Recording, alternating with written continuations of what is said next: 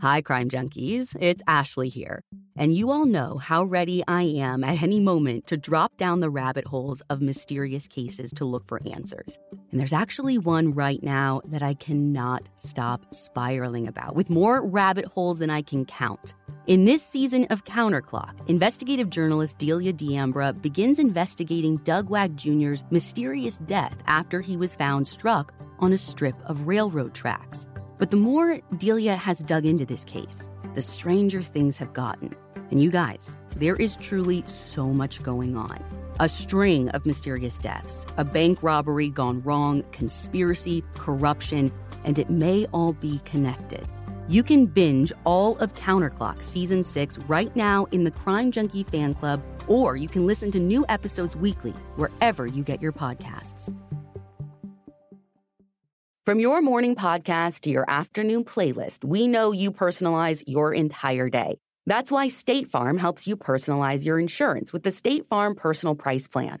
It offers coverage options that help protect what you care about most at an affordable price just for you. Like a good neighbor, State Farm is there. Prices vary by state. Options selected by customer. Availability and eligibility may vary.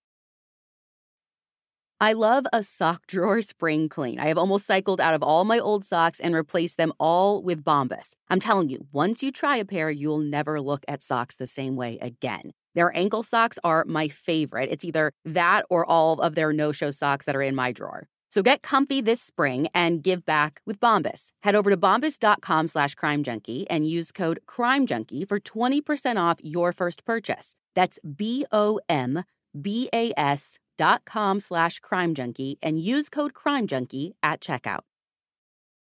Hi, Crime Junkies. I'm your host, Ashley Flowers. And I'm Britt. And Britt, a lot of people ask me how I decide to pick the cases that I cover. And there are a couple of ways. And the first of which, we've mentioned this before, and I'm not sure if everyone's picked up on this, but we actually have a case suggestion form on our website under the resources tab. So if I'm ever hitting a wall or drawing a blank, I'll go there and pull from cases that our listeners want to hear about. So if you ever have a case that you think would be good, make sure to submit it there. We don't go off of our Facebook or Instagram DMs, so that is your spot. But before you submit, make sure you go to our fan club page on our website. As you probably know by now, we do bonus episodes for the fan club, and we have a whole list of what episodes are available. And I can't tell you how many times people have said, like, oh my God, I want you guys to do O.J. Simpson or Skylar Neese or Rebecca Zahau. And I'm like, listen, the episode's waiting for you there. It's in the fan club. So yeah, we get a ton of duplicate requests for things that we've already done on the Patreon. And I'm in that sheet like every single day. And you guys are missing out if you're not a part of the fan club. Yeah. So at least, even if you don't want to be a part of the fan club, please make sure you check that page before making an episode suggestion. Because if we've done it for the fan club, we will not do it for the wide release. So our case suggestion form is one way that I find cases. But another way is by going into my Crime Junkie memory bank. I've been consuming true crime for decades, and there are some stories that just stick out among the rest. Stories that I know, if they've stayed with me this long, I think they're going to stay with you. And today is one of those stories. It's the story of the Eastburn family murders.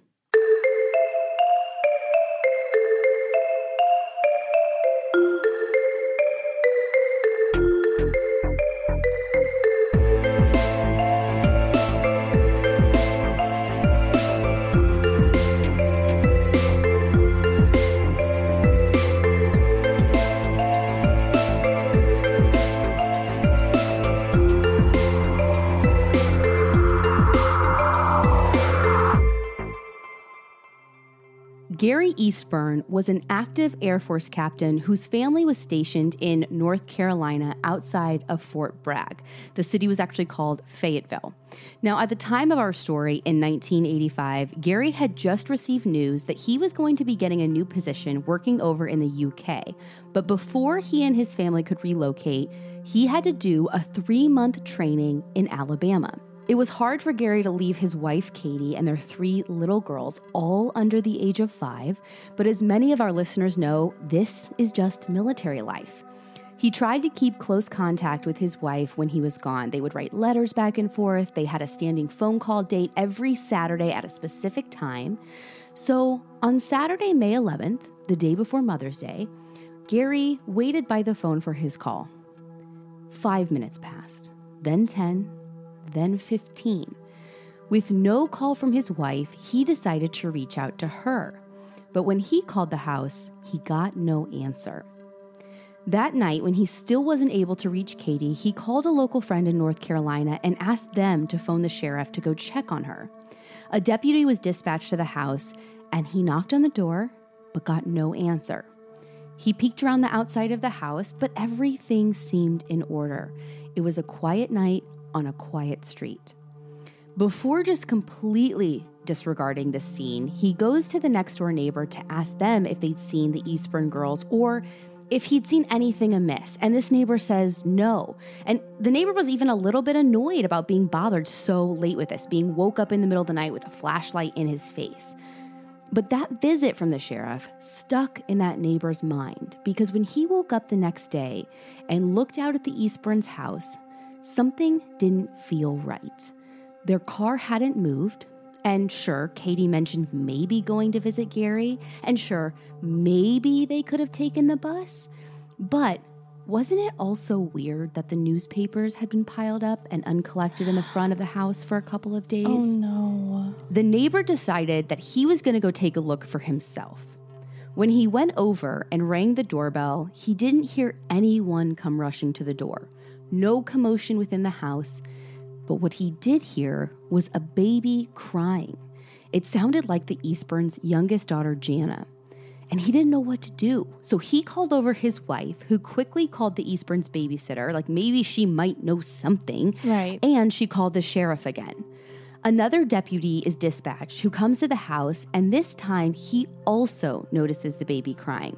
But I guess protocol at the time was like, you're not supposed to just go into the house. You have to wait for backup or whatever to follow the proper protocol. Even if there's a baby? Yeah, so even if there's a baby, but the babysitter gets there and she's like, I can see the baby in the window. She is frantic. We have to go in and get her. So the deputy is like, you're right, forget protocol, we're getting this baby. So he decides to cut the screen. He goes through the window, and as soon as he enters the house, he is blasted in the face with the unmistakable smell. The smell of decomposition. And poor baby Jana, she was gaunt, she was pale, dehydrated, and she had been sitting in her own soil for days. When they pulled her out, she looked awful. But what they didn't know was how close she was to an even more terrible fate. Doctors later said that she was just a couple of hours away from death herself. Oh my God. When police got there, the rest of the scene was even worse. There had been a struggle in the living room, and when they followed the trail into the master bedroom, they first saw 3-year-old Erin laying by her parents' bed with a pillow covering her face. When they removed the pillow, they saw that her throat had been cut so severely that she was almost decapitated. When the detective walked around the bed, there is where he found 32-year-old Katie. Her bra had been pulled up to her neck, her underwear had been cut off, and she'd been stabbed at least 14 times in the chest. Now, there was still one little girl missing, 5-year-old Kara. And they hadn't seen her at first, but they eventually found her laying under her Star Wars blanket in the girls' room. Like her mother, she'd been stabbed multiple times in the chest. The detective on scene knew he had to notify Gary, who was still in Alabama, waiting to hear of any news of his family's whereabouts. They wouldn't tell him right away what happened. They just kept saying, Gary, you need to come home because there's been a death in the family. When he arrived back, his entire world came crashing down. All he had left was Jana, who was still in the hospital and far from healthy. It would take her time to re-nourish and even more time to overcome the mental trauma of what she saw even as a small child. Jana's development was actually delayed for a long time. It took months before she began speaking again. And when she did, a child psychologist actually interviewed her. They have like 5 video interview tapes that they had done trying to figure out, even though she was so young, if she saw anything that might point to a perpetrator. And it's so sad because she just keeps saying when they would show her pictures of her mom, she would just kiss the picture and say, mommy's at work right now.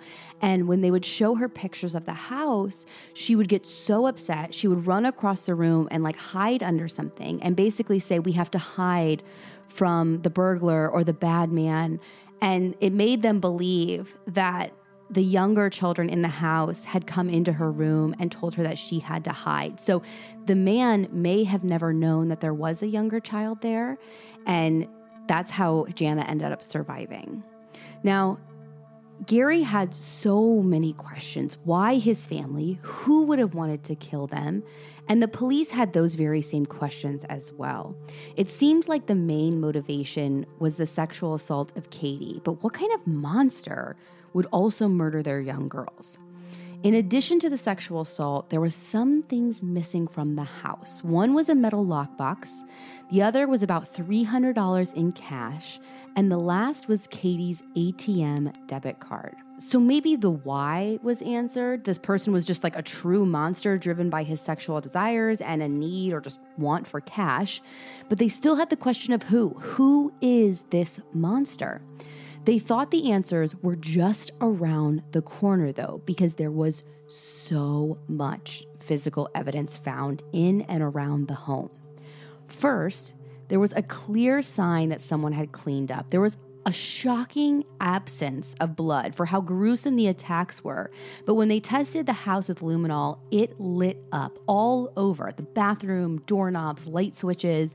They saw reactions along with what looked like bloody footprints in the house.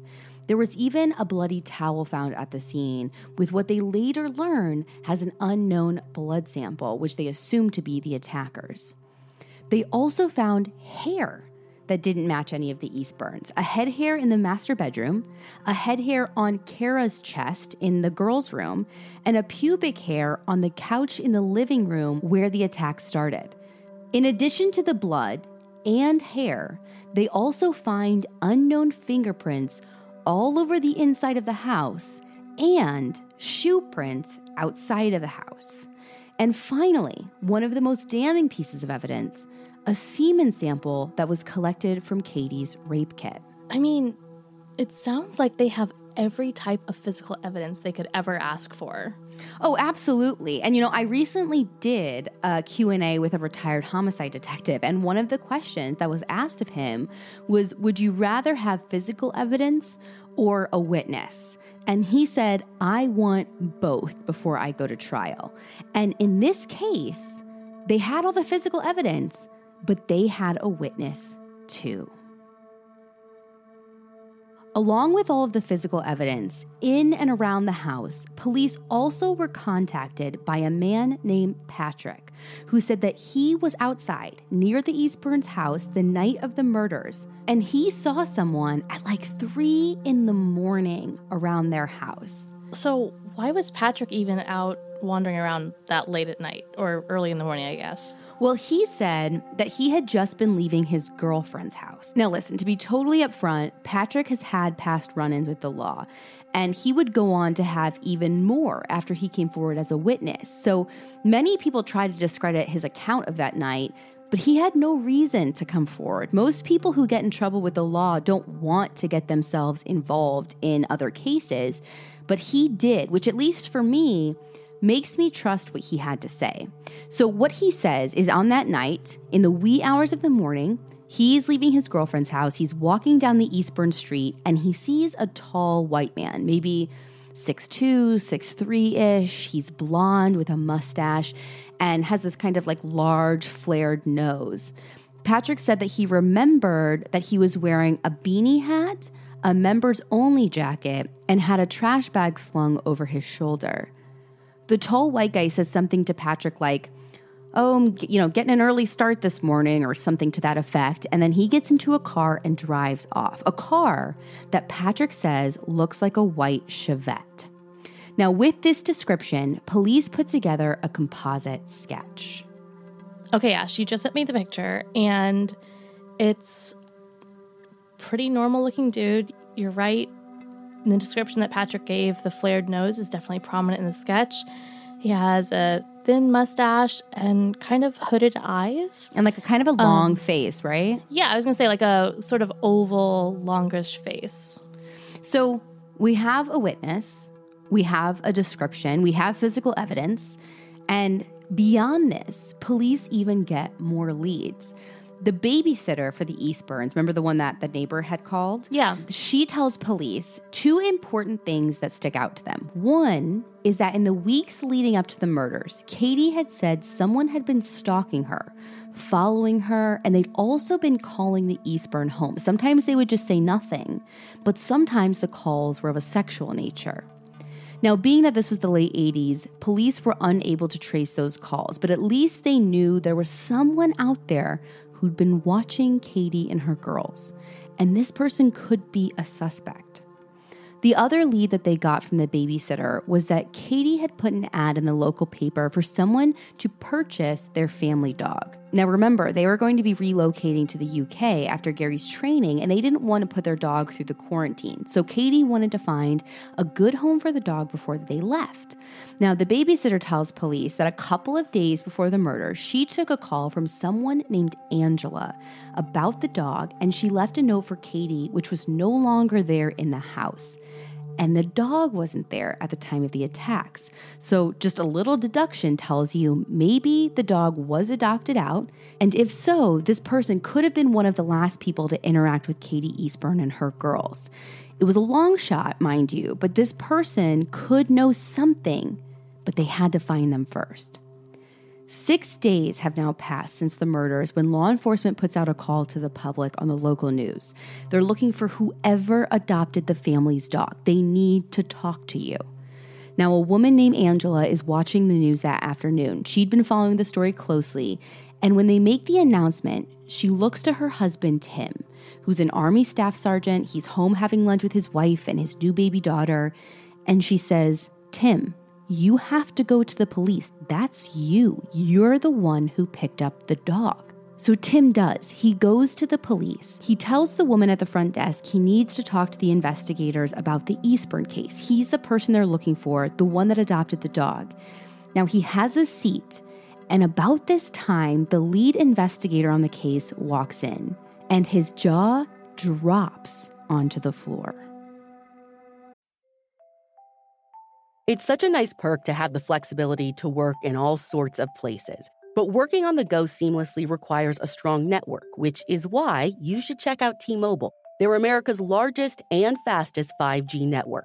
Plus, they also cover more highway miles with 5G than anyone else. And that's been great for me especially because these last few months, I've been doing a lot of on-the-ground reporting with our team, from northern Wisconsin to Utah to the middle of nowhere, Indiana. No matter where I go, I'm able to stream, make calls, or get those case-altering DMs from sources, which that's my favorite part.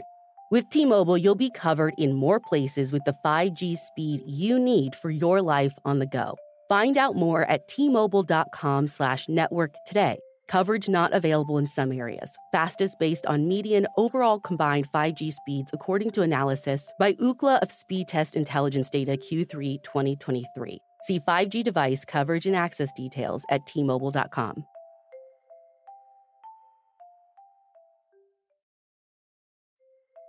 The weather's getting warmer, so it's time to say goodbye to jackets and sweaters and hello to shorts and tees. If you've been wanting to update your wardrobe for the long haul without spending a fortune, Quince is for you. Build up a lineup of timeless pieces that keep you looking effortlessly chic year after year. Like premium European linen dresses, blouses, and shorts from $30, washable silk tops, timeless 14-karat gold jewelry, and so much more. And the best part? All Quince items are priced 50 to 80% less than similar brands. By partnering directly with top factories, Quince cuts out the cost of the middleman and passes those savings on to you. And Quince only works with factories that use safe, ethical, and responsible manufacturing practices and premium fabrics and finishes. You all know I love my cashmere pieces from Quince, and Ashley can't get enough of their bodysuits. But I have two words: washable silk. I can't get enough washable silk dresses, skirts, and blouses from Quince, and I used to save silk for special occasions. But since these are washable silk, I'm wearing silk every day. Get warm weather ready with Quince. Go to quince.com/crimejunkie for free shipping on your order and 365-day returns. That's QUINCE.com/crimejunkie to get free shipping and 365-day returns. QUINCE.com/crimejunkie. Without knowing who Tim was or why he was there in the lobby, the investigator sees him and it stops him in his tracks. He is looking at a live version of the sketch made by their witness, Patrick.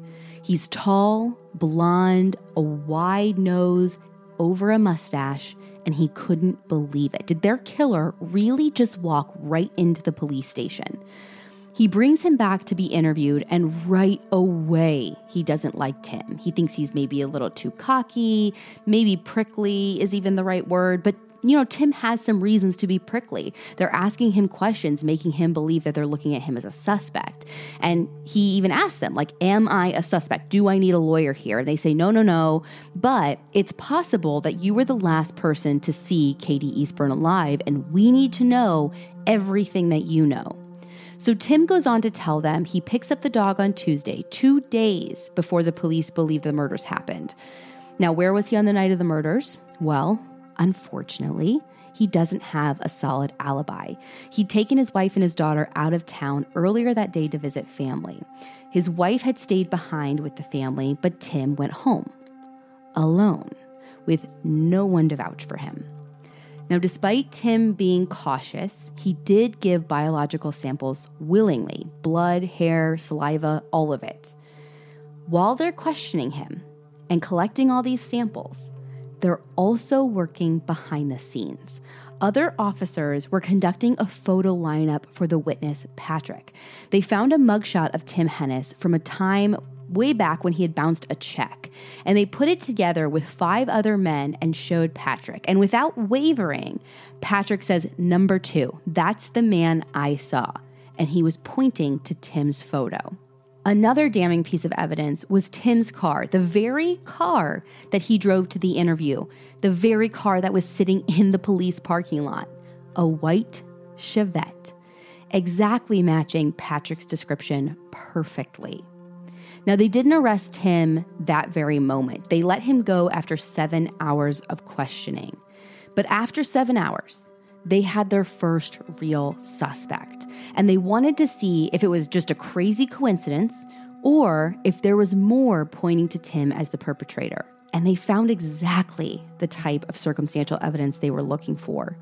A day or so after the murders, Tim is seen by his neighbors burning something in a barrel at his house. What? And this is something he's never done before. Then a dry cleaner comes forward and says, "Hey, super strange coincidence, but Tim actually brought in a members only jacket the day after the murders to be cleaned." No. Yeah. That's the same kind of jacket that Patrick saw the suspect wearing, right? Exactly. So again, it's getting a little more fishy. Yeah. Then Tim's landlord had something to add to this. Tim had been late on his rent.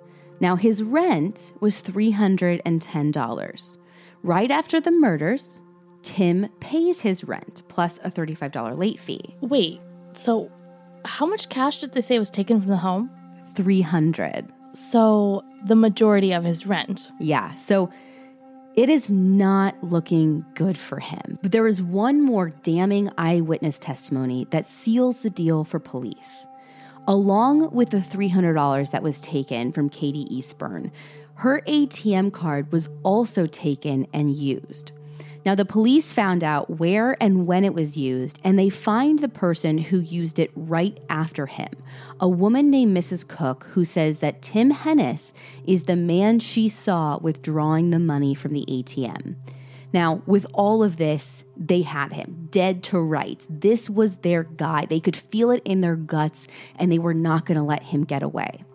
They arrest him and charge him with 3 counts of first-degree murder and 1 charge of rape. Right away, Tim's offered a plea deal, but he refuses. He cannot even believe he's in this situation.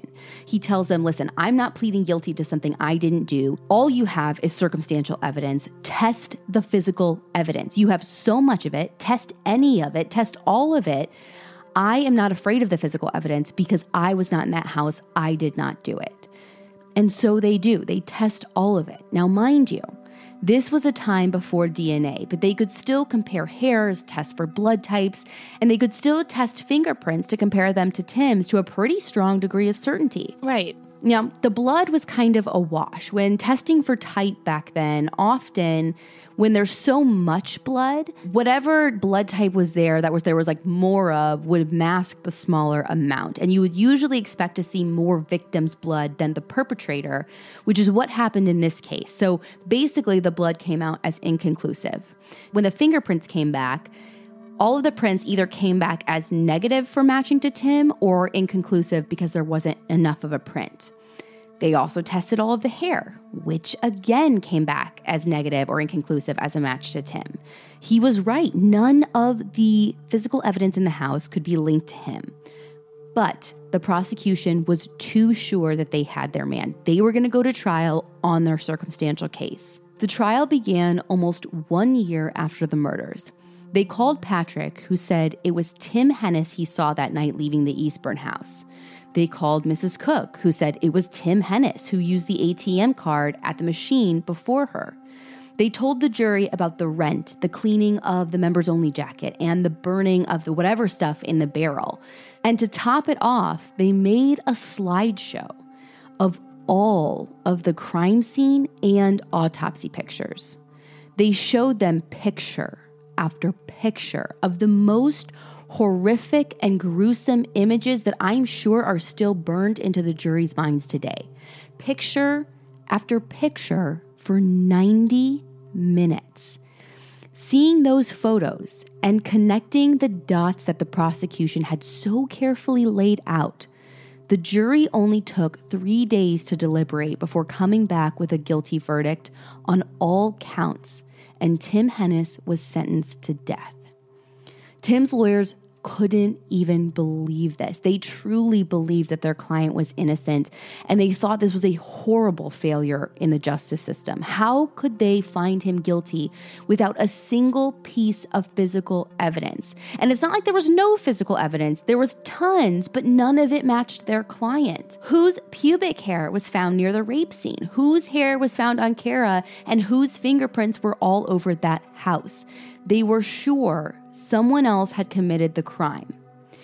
And just days after being booked into prison, Tim Hennis got a chilling postcard that might explain who. The postcard he got read, "Dear Mr. Hennis, I did the crime. I murdered the Eastburns. Sorry you're doing the time. I'll be safely out of North Carolina when you read this. Thanks, Mr. X." What? Yeah, it was very strange. And at the end of the day, many people thought this was a hoax. And even if it wasn't, there was no way to find or to question Mr. X, whoever he was. Tim's lawyers had to start the appeal process and get him a new trial based on what they could prove, what they had in their hands. And what they thought they could prove was that 90-minute slideshow of pictures prejudiced the jury. I mean, doesn't a jury have the right to see the kind of crime that they're dealing with? Yeah, this is where I go back and forth as well. So I think what the court is saying is like they definitely have a right to see some of the photos, but just playing them for 90 minutes might just get them so riled up that it might be like gratuitous. Yeah, that they just want to convict anyone because they just want justice for something that's so bad that maybe it makes them like blind to the facts. I don't know, but at the end of the day, a judge agreed with the defense. He thought the jury should have seen a couple photos, but showing them 90 minutes worth was just a tactic to get them so worked up that they would have convicted anyone sitting in the defendant's chair. So Tim was granted a new trial. Now for round 2, they moved the trial 90 miles away from Fayetteville. And this time, they know the prosecution's strategy, so they're prepared to attack it one thing at a time. The first thing they go after is Patrick, their eyewitness. Now, he'd gotten into some trouble between trials, like nothing crazy big, but maybe some like public drunkenness, like a few things. And he was apparently accused of saying to one officer, like, oh, you can't arrest me. You need to talk to your DA because I'm too valuable. So they go after his credibility. Now, the second thing that they go after is the other eyewitness, Mrs. Cook. Now, they point out that by the time they had found Mrs. Cook, Tim's face had been all over the news. So it's not like she was describing him from memory. She could have very well seen the news and pointed him out, knowing who she was like describing. The other thing they point out is the transaction that she had after him was 3.5 minutes later, which doesn't sound like a lot. But they did something really smart. They made the jury sit in silence for 3.5 minutes to emphasize their point.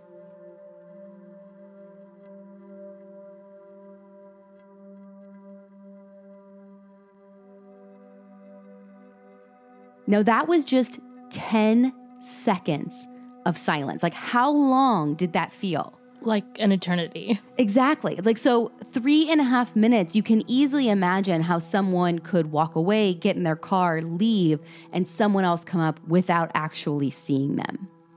The third point in the new trial that they refute is the members only jacket. Now, if you remember, the dry cleaner says, he brings it in the next day to be dry cleaned. This is super fishy. Clearly, we're showing that he was trying to get rid of some evidence. Well, what they learn when they actually do some investigating into this is that when they talk to experts, dry cleaners are saying that you have to actually use a special chemical to remove blood. And when they talk to the dry cleaner, they say, no, we didn't use that chemical. We just did like a regular cleaning. So they do like a side-by-side comparison test. So as a test, they put blood on a jacket, then have it dry cleaned with this special cleaning and do a luminol test. And even with the special cleaning, the luminol test lights up and shows blood. Well, when they test his jacket, actually in evidence, and they test it with luminol, there's no blood that shows up. So they're kind of showing the jury like, yeah, he got it cleaned, but why? He's hiding anything. Right, yeah. Now, the fourth thing that they look at is the burn barrel. This was weird. Everyone said he'd never burned things before, but the charred remains were collected as evidence, and nothing in the charred remains could be linked to the Eastburns. Now, I don't know how legit this is, but again, it's still not adding up, and I think it's just constantly adding more reasonable doubt to the case. So they've countered all of the main points for the prosecution. Then they start introducing their own questions, things that they think should be giving the jury more reasonable doubt. There were footprints outside the house that were 3 sizes smaller than Tim's. Why does none of the hair match? We had head hairs, we had pubic hair, none of it matches Tim's. And why do none of the fingerprints match Tim? Oh, and by the way, to undercut Patrick even further, they have a full-on Perry Mason moment in the courtroom.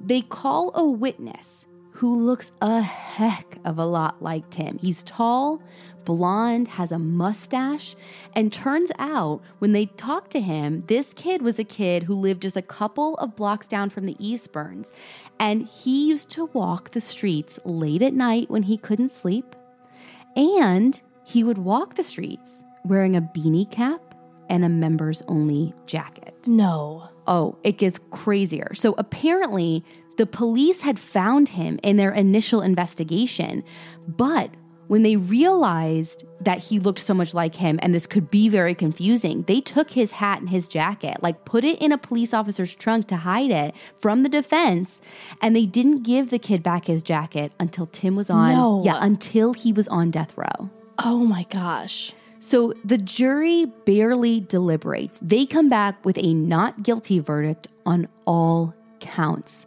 Now, Tim's little girl is now a toddler. She is like slung around his neck as reporters interview him about his release. Everyone in Tim's life was sure that this was justice. All of the times things went wrong in the legal system for Tim, this was an example of the justice system working and getting it right. But no one on the prosecution side could celebrate. The Eastburns, the police, the prosecution were all sure that they just watched a killer walk out of court. After his release, Tim went back into the Army. It was the only life he'd known outside of a prison cell. And he went on to have a successful military career. And he and his wife, who had stood by him through all of the trials, went on to even have another child. Tim had an almost spotless record after the Eastburn case. He was a family man, an average Joe who'd become the poster boy for wrongful convictions. And for 20 years, the Eastburn case just sat. No one reinvestigated because the police were sure their chance at getting their suspect had been blown. After all, in our legal system here in the US, we have a thing called double jeopardy. Once you're found innocent by a jury of your peers, you cannot be retried for the same crime. But somehow, this case ends up coming up again. And they're like, you know what? It's 2005. We have DNA now, and those vaginal swabs were never tested. So let's give that a go. And wouldn't you know it, they got a hit. When the results came back, the investigator called Gary Eastburn, and he asked him, "Are you sitting down? Because you are not going to believe this." It's a beautiful moment. Your baby is taking their first steps, and then comes the not-so-beautiful moment. Blowout, diaper leakage, messy stuff where you really don't want it. Thankfully, this can all be avoided with a parent's must-have diaper, Pampers Cruisers 360. Pampers Cruisers 360 have up to 100% leak-free fit. The blowout barrier in the back helps prevent leaks, no matter how active, on the go, or wild your baby moves.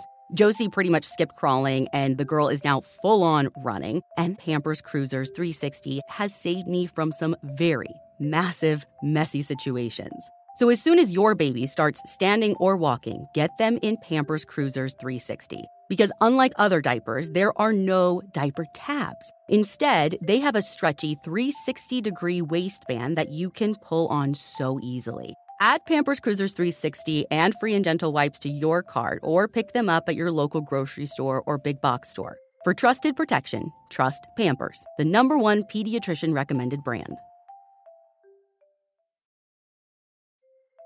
The only acceptable reason to interrupt a podcast? Your dog. Take a minute now to pet your dog while you learn all about Bark, the company dedicated to making dogs happy. Every month, BarkBox designs and delivers a whole new collection of toys and treats just for your best bud. Every toy is tailored to your pup's size and playstyle. From squeaky plush toys from BarkBox to ultra-tough, durable ones from Super Chewer. Our dog Birdie is a huge toy girly. She is surprisingly gentle for the most part, but is also a pretty intense chewer. So she'll delicately pick up her new toys from BarkBox, then deliver them to a safe place where she can attempt to destroy them. But these are Super Chewer toys. They're no joke. Every treat is made with yummy, healthy, all-natural ingredients like pumpkin and sweet potato, and each box is inspired by a new theme and comes with fun surprises for you and your dog. Birdie literally sniffs out the BarkBox when it arrives and follows it around until we open it up and let her check it out. For a limited time, they'll double your first box of goodies for free. To get your free upgrade, go to barkbox.com/crimejunkie.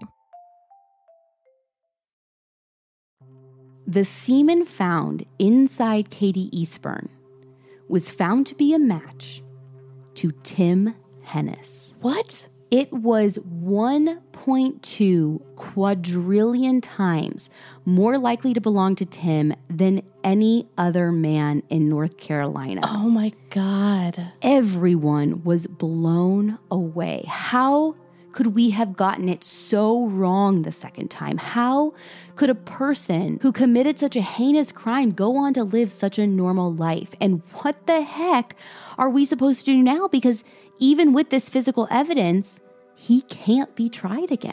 Right. Everyone was looking for a way to explain these results away. And some doubt did surround them for a while because a few years later, it was found that the lab in North Carolina was either withholding or distorting evidence to help the prosecution secure convictions, which is honestly one of the most terrifying things I think I've ever heard in my entire life. Like, oh yeah, definitely. Like it could happen to anyone. Well, yeah, we look to DNA so often as being like the end all be all ultimate truth. And it's a good reminder that it's a hard science, but it's a hard science that's conducted by very real and sometimes flawed humans. We have to be extra cautious and sometimes extra critical of it. Now, when they did this investigation and all of this came out, there were at least 10 cases where bad evidence was used or distorted to secure death penalty convictions. And in 3 of those, people had actually already been put to death by the time this scandal had erupted. This put a huge dark cloud over the results in the Eastburn case, but it's worth noting that the DNA wasn't done by these same people. It wasn't done by this actual lab. The lab came under scrutiny for all this DNA, but the lab for the Eastburn case only had actually tested the hair and the blood. They weren't the ones that tested the DNA, but because they had any kind of connection to the case, it made everyone wonder, well, is everything kind of tainted now? Right, one rotten apple spoils the barrel. Exactly. So it was enough of a question mark that they took a second swab that they still had in evidence and had that tested by another lab. This lab found that, again, it matched Tim with a 12 billion to 1 chance that it could have been someone else. So what now? He just gets away with it? Well, according to our civil laws, he's supposed to. But Tim Hennis was a military man, and they have their own rules. Oh my God. Even though he was retired at the time, the military called him back to active duty. And then as soon as he was active, they told him he was going to be tried for the murders in military court. I'm sorry. My head is spinning at this point. So this is trial number 3? Yeah. And in special military court. But they have his DNA inside a victim, right? Mm-hmm. Isn't this the time to take a plea? I mean, maybe, but they ended up going for the full trial, and Tim's defense strategy that he has this next time, which again is completely different than the times before, ends up backfiring hard. Their story now is that Tim had consensual sex with Katie when he went and got the dog a couple of days before the murders.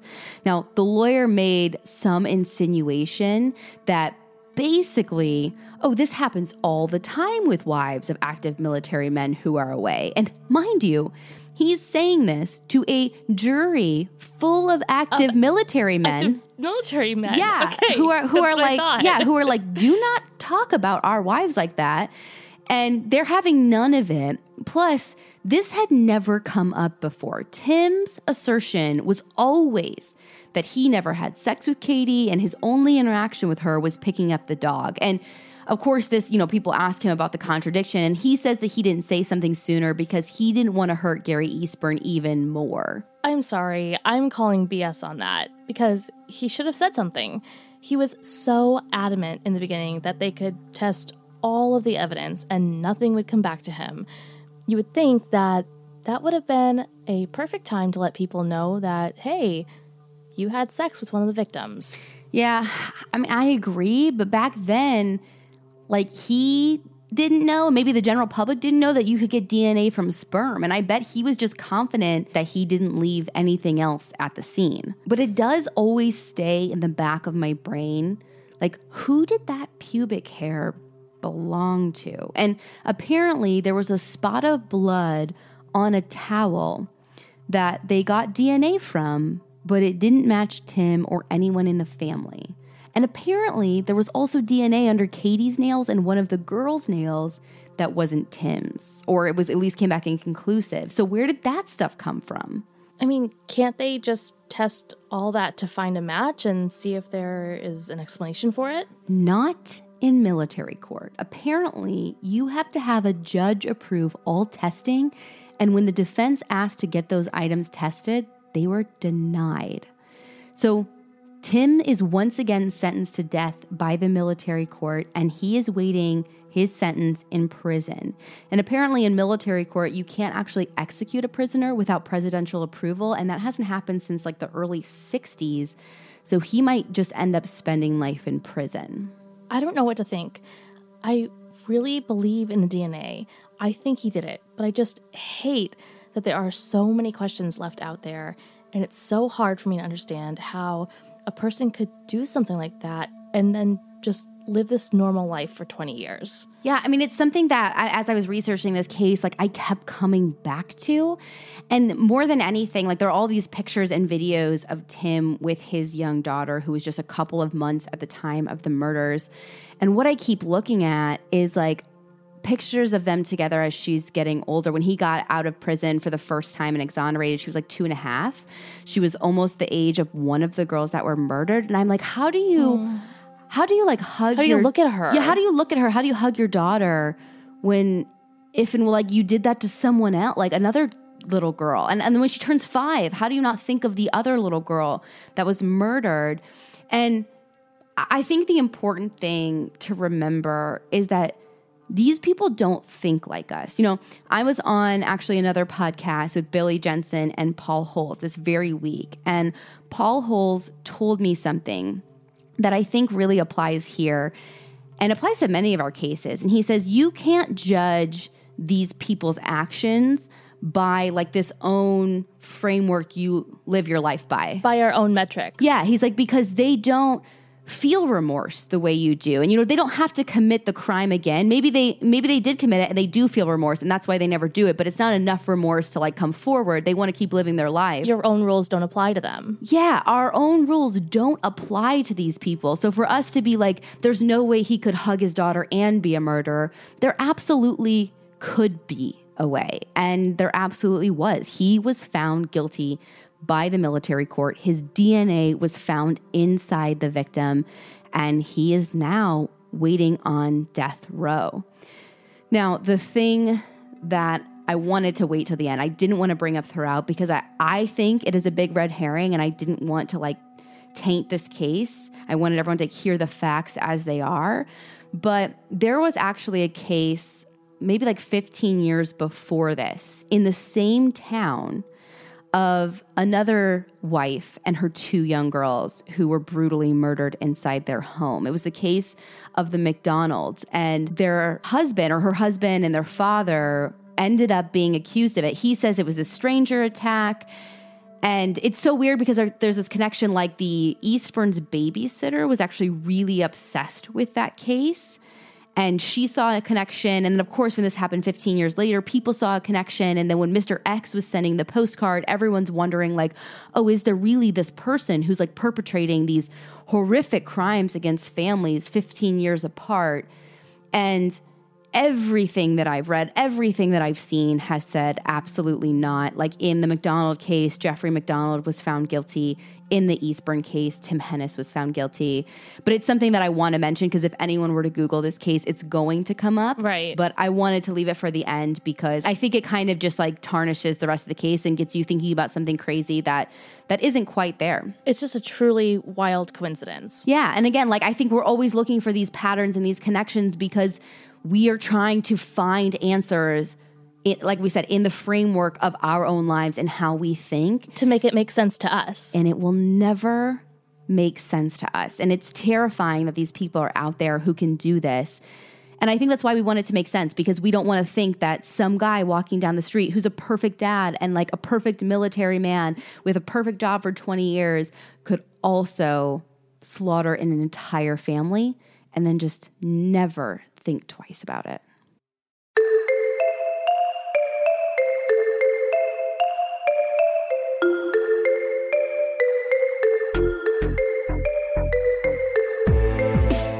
If you want to see pictures from this episode, like the sketch of Tim Hennis, and compare it to his mugshot, you can find that on our website, crimejunkiepodcast.com. You can also follow us on social media at Crime Junkie Pod on Twitter and at Crime Junkie Podcast on Instagram. And remember, if you have a case you want us to cover, make sure to use the form on our website, but make sure to go to our Patreon fan club tab first to check out all the episodes we've done there.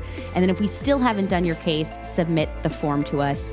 We will be back next week with a brand new episode.